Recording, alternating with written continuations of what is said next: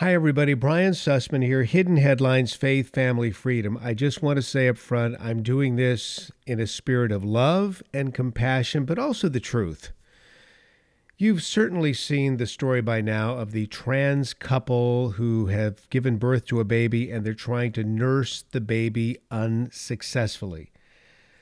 That's going to be the subject of this Hidden Headlines. I'm going to give you the backstory on this, which the media is just not talking about, in a moment. For those of you who are Christians or Bible-believing Jews, you would have to admit, it's as if right now Satan is conducting a full-on, full-court press, to use a basketball analogy, on society. And for those of you who aren't necessarily Christians or Bible-believing Jews, you too would have to admit what we're seeing right now is absolutely bizarre. So we'll go down this road and try to do it as gently and as fact-filled as possible. Thanks for joining me.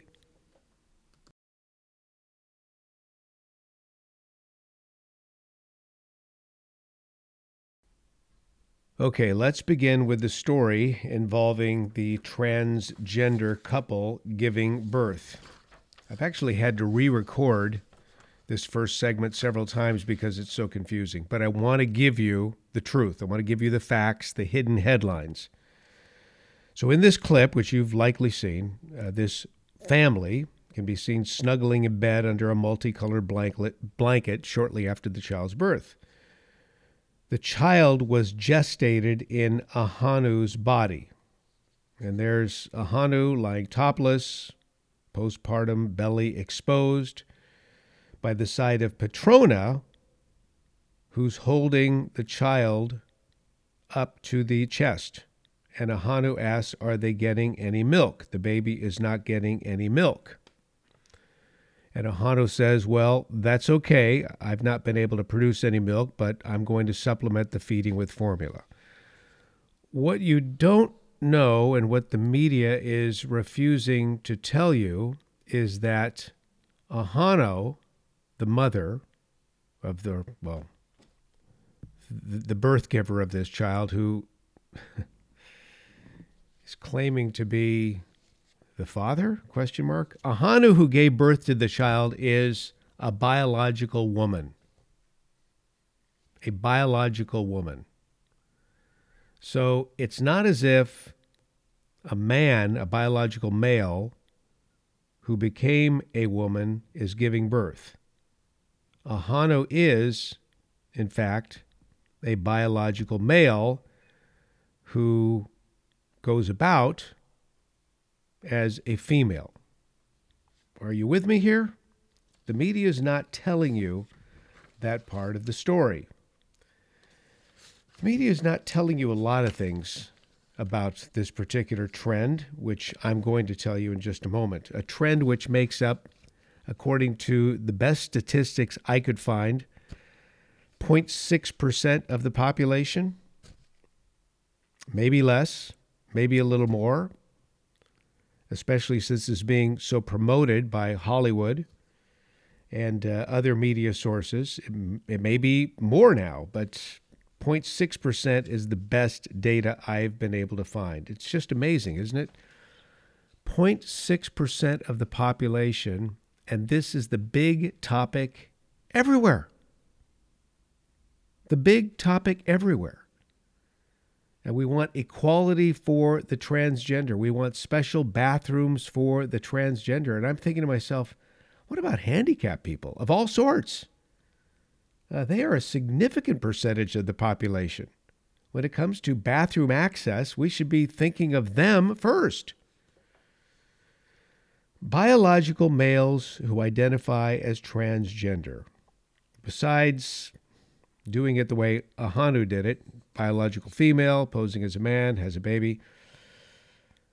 Some of these transgender people have sought to have uteruses of dead women placed inside their bodies and connected to their surgically replicated neovaginas so that they may gestate and give birth to human young. Doctors have actually undertaken this operation. This is absurd. This is a fantasy of reality. This is Frankensteinian. As a Jewish person, I'm thinking of Joseph Mengele and all the bizarre, horrid operations he conducted on women, specifically with that part of their body. Let me give you another statistic.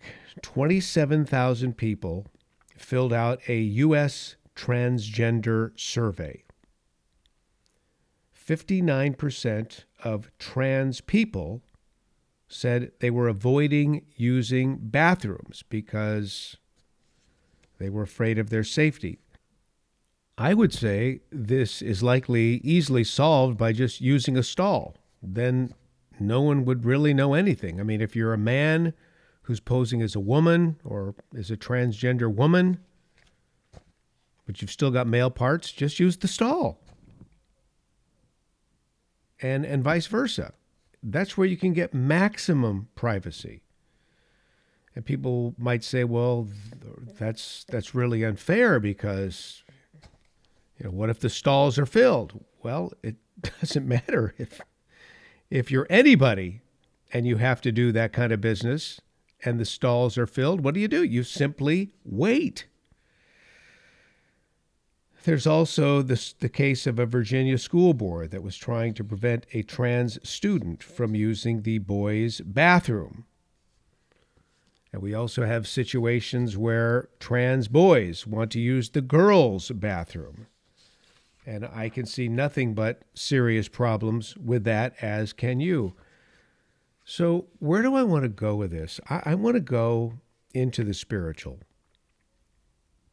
I want to go back to Genesis, first book in the Bible, chapter 1, verse 27. God says, or the word says, that God made them male and female. Now, no matter how hard some people try, you can't wish away this fundamental physical reality.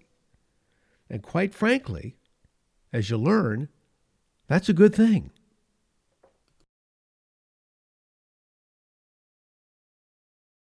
Again, first book of the Bible, Genesis chapter 1, verse 27, God made them male and female. Male and female, he made them. This radical individualism that we're seeing right now casts off all moral restraints in order to achieve maximum pleasure, maximum happiness. I can do whatever I want. This perspective has influenced how many people view even their bodies. The body is not made by God for his glory. What's the chant we've heard on the streets regarding abortion? My body, my choice.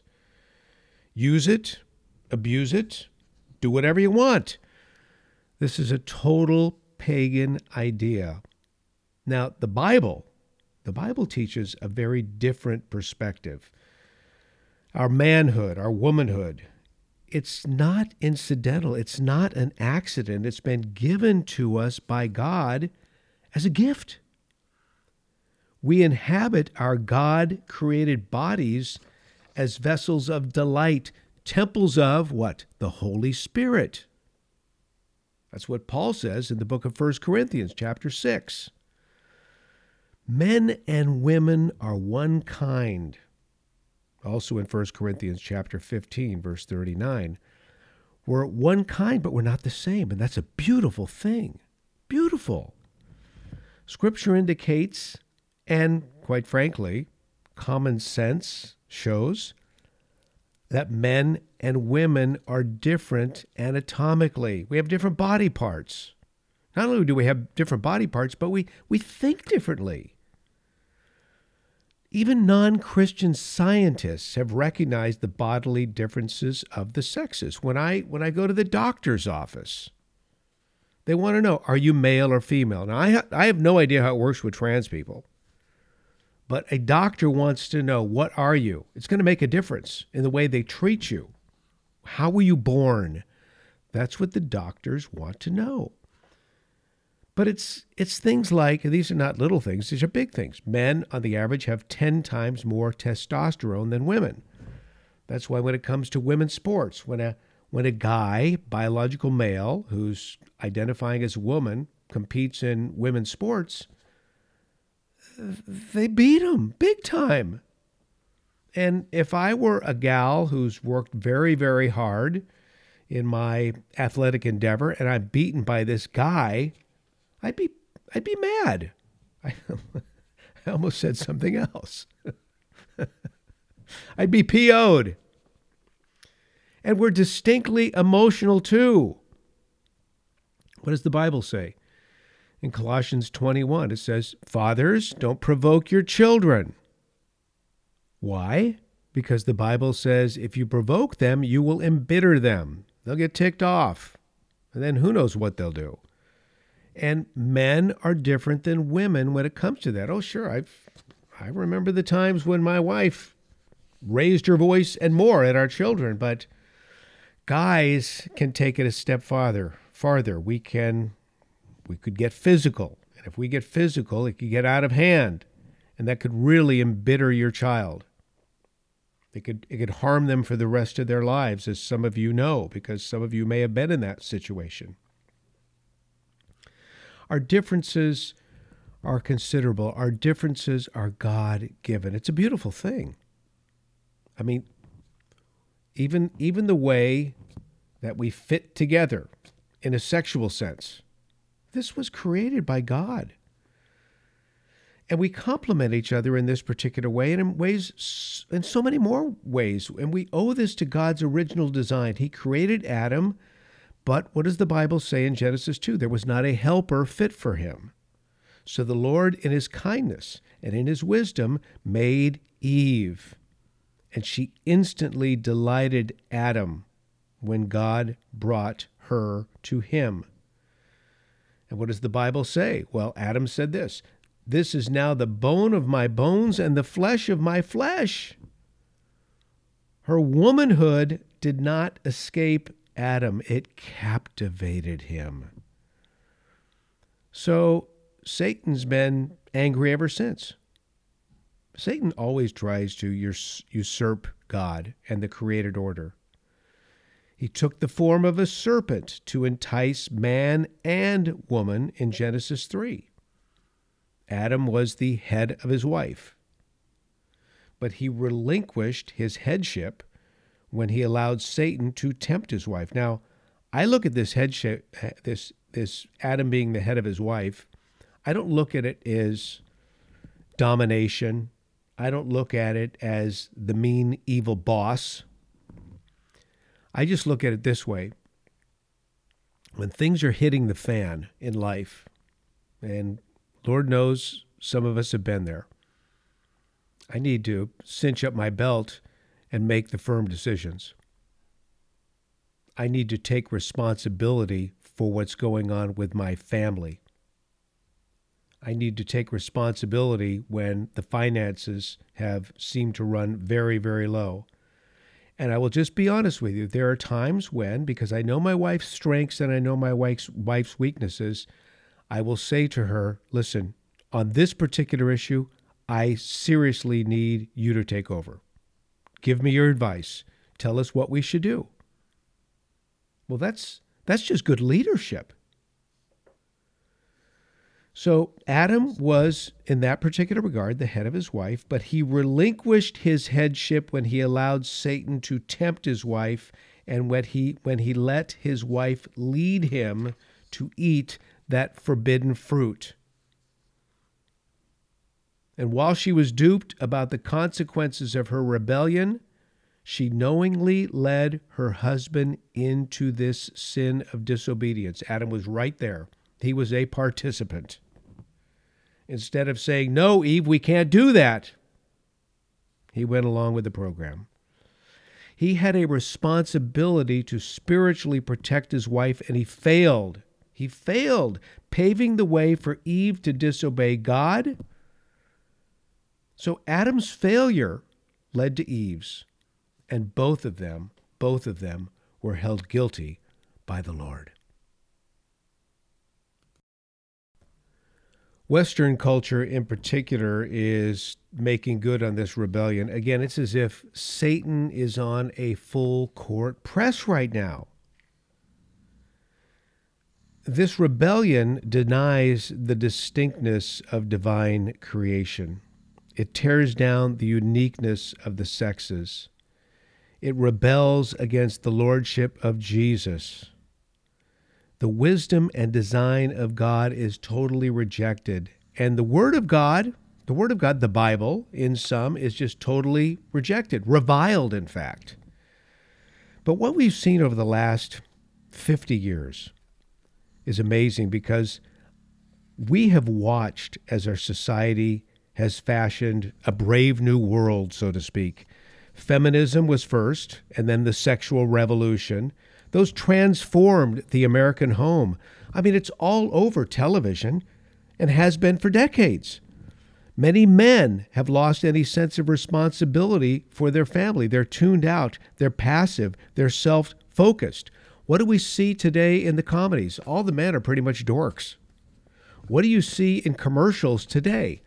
All of the women are taking a position of authority. Now, I have no problem with women in authority, but when they're the dominant feature in all the commercials doing all the heavy-duty talking, for the most part, this is a propaganda war being fronted by the media at large. And then many women feel great tension between their career and their home. They're told by secular lifestyle magazines, they're told by the media at large, they're told by colleagues, you have to pursue the perfect work balance life. And it's driving many women crazy.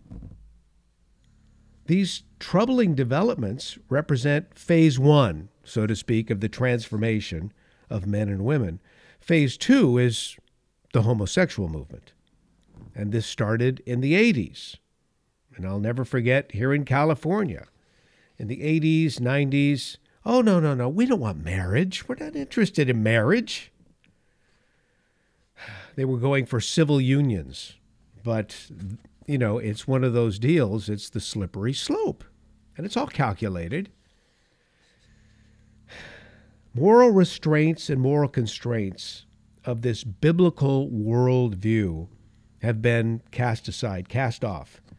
Romantic love, which is filled in the Bible. The Bible's filled with romantic love between men and women. Now it's just a feeling. Now it has no duties. It has no enduring commitment.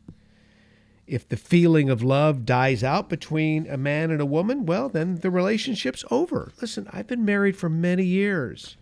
There have been times where the love has waned for a moment, but we hang together because we have a commitment. We made a vow.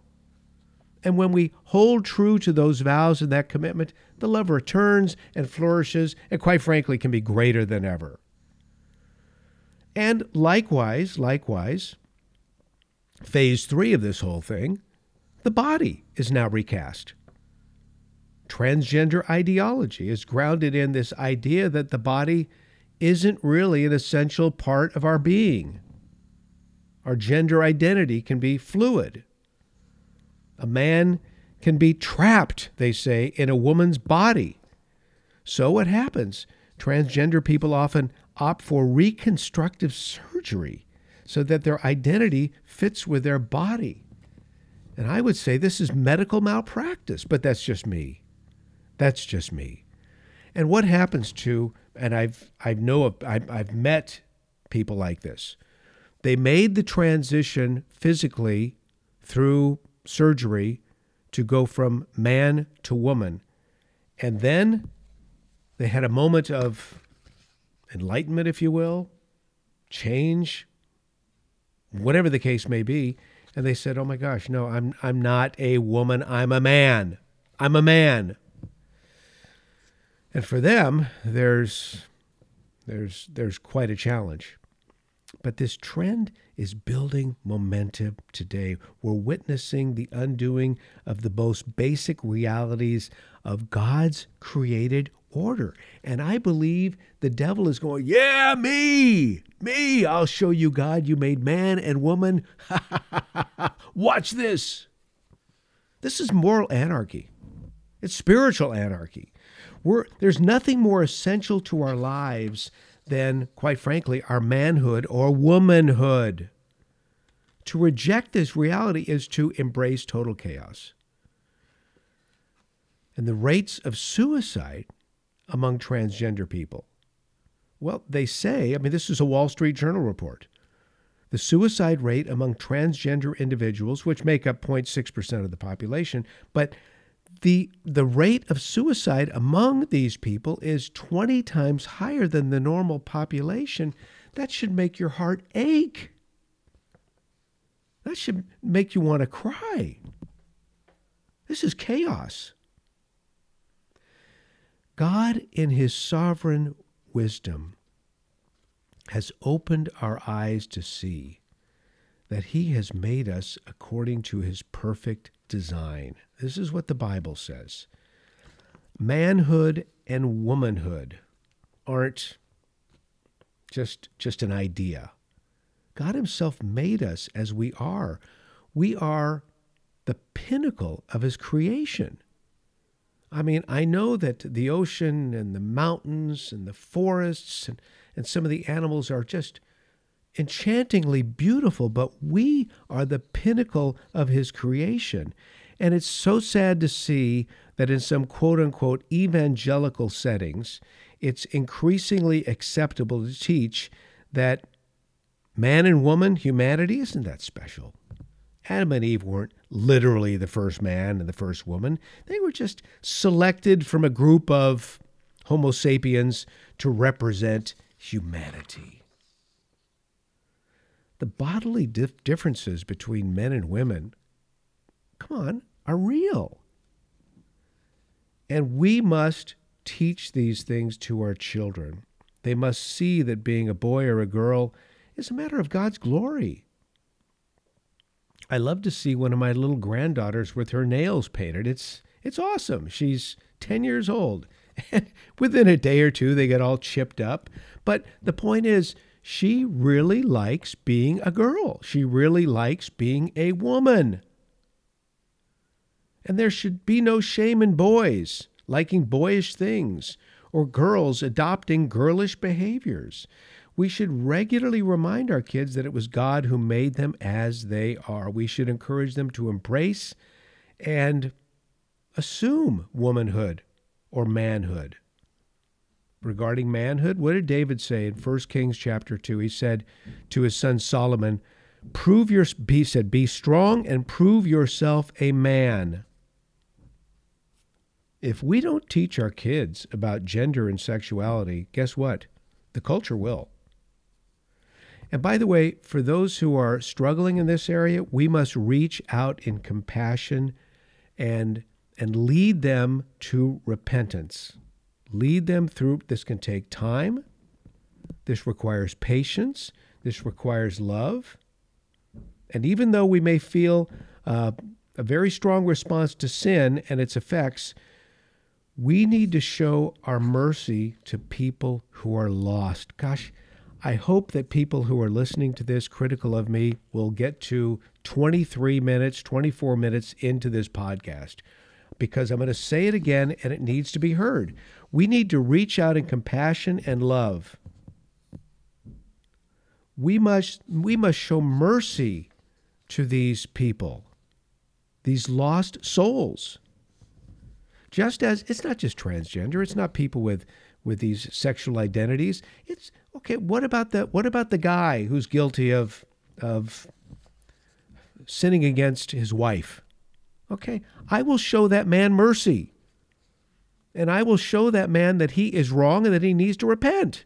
Likewise with a woman who's cheated on her husband. They need to be led into a point lovingly where they see that they're wrong and they repent. It's the same for all sorts of sins, right? Any sort of sin. Sin has corrupted every fiber of our being. That's what it says in Isaiah chapter 64, Old Testament. But the love of Jesus and the power of his Holy Spirit is stronger than sin. Jesus' death washes us clean, white as snow, and the resurrection gives us life. And when we embrace that and repent of our sins, God gives us his Holy Spirit to make us strong in the face of sin. I'm going to share some final thoughts here, and they're from the Bible, Genesis 1:27, which we've talked about before, but I'm going to read it to you one more time. So God created man in his own image. In the image of God, he created him, male and female, he created them. Jesus reiterated these words in stating that a God-ordained marriage is one between a man and a woman. That's what Jesus said. You can't run, you can't hide. That's what he said. He said this in Matthew 19, verse 4 and 5.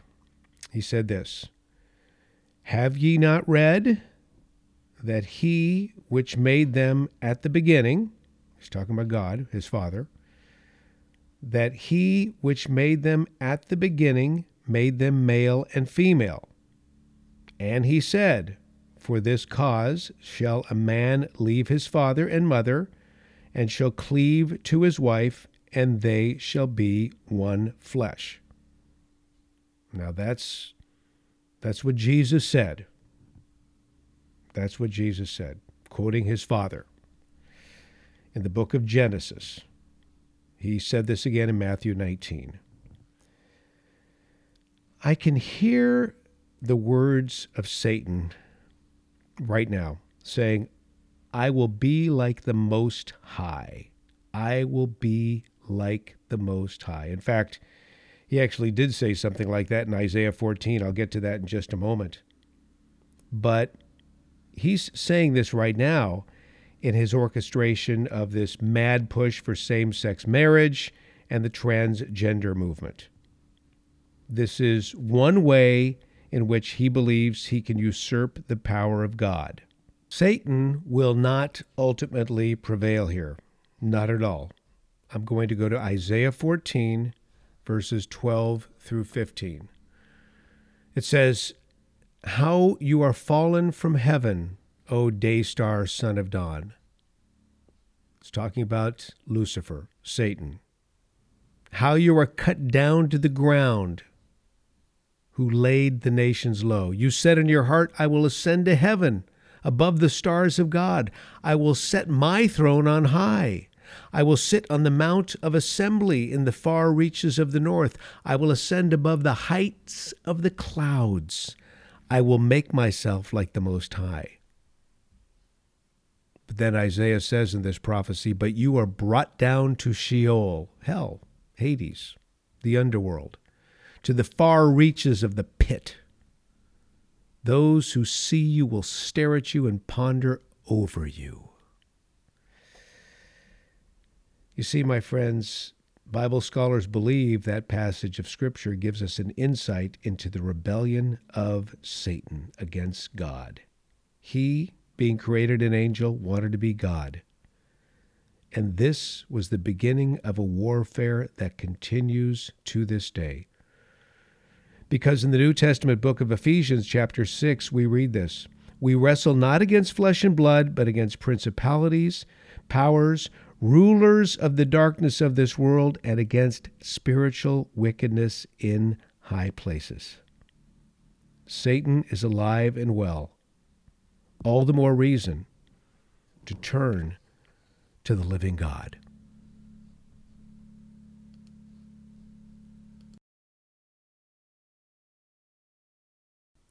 Hidden headlines: Faith, family, freedom. I'm Brian Sussman. I hope that this major construction project going on next door has not interrupted this podcast in any way, shape, or form. Thank you for joining me, my friends. Really appreciate you. More on me at briansussman.com.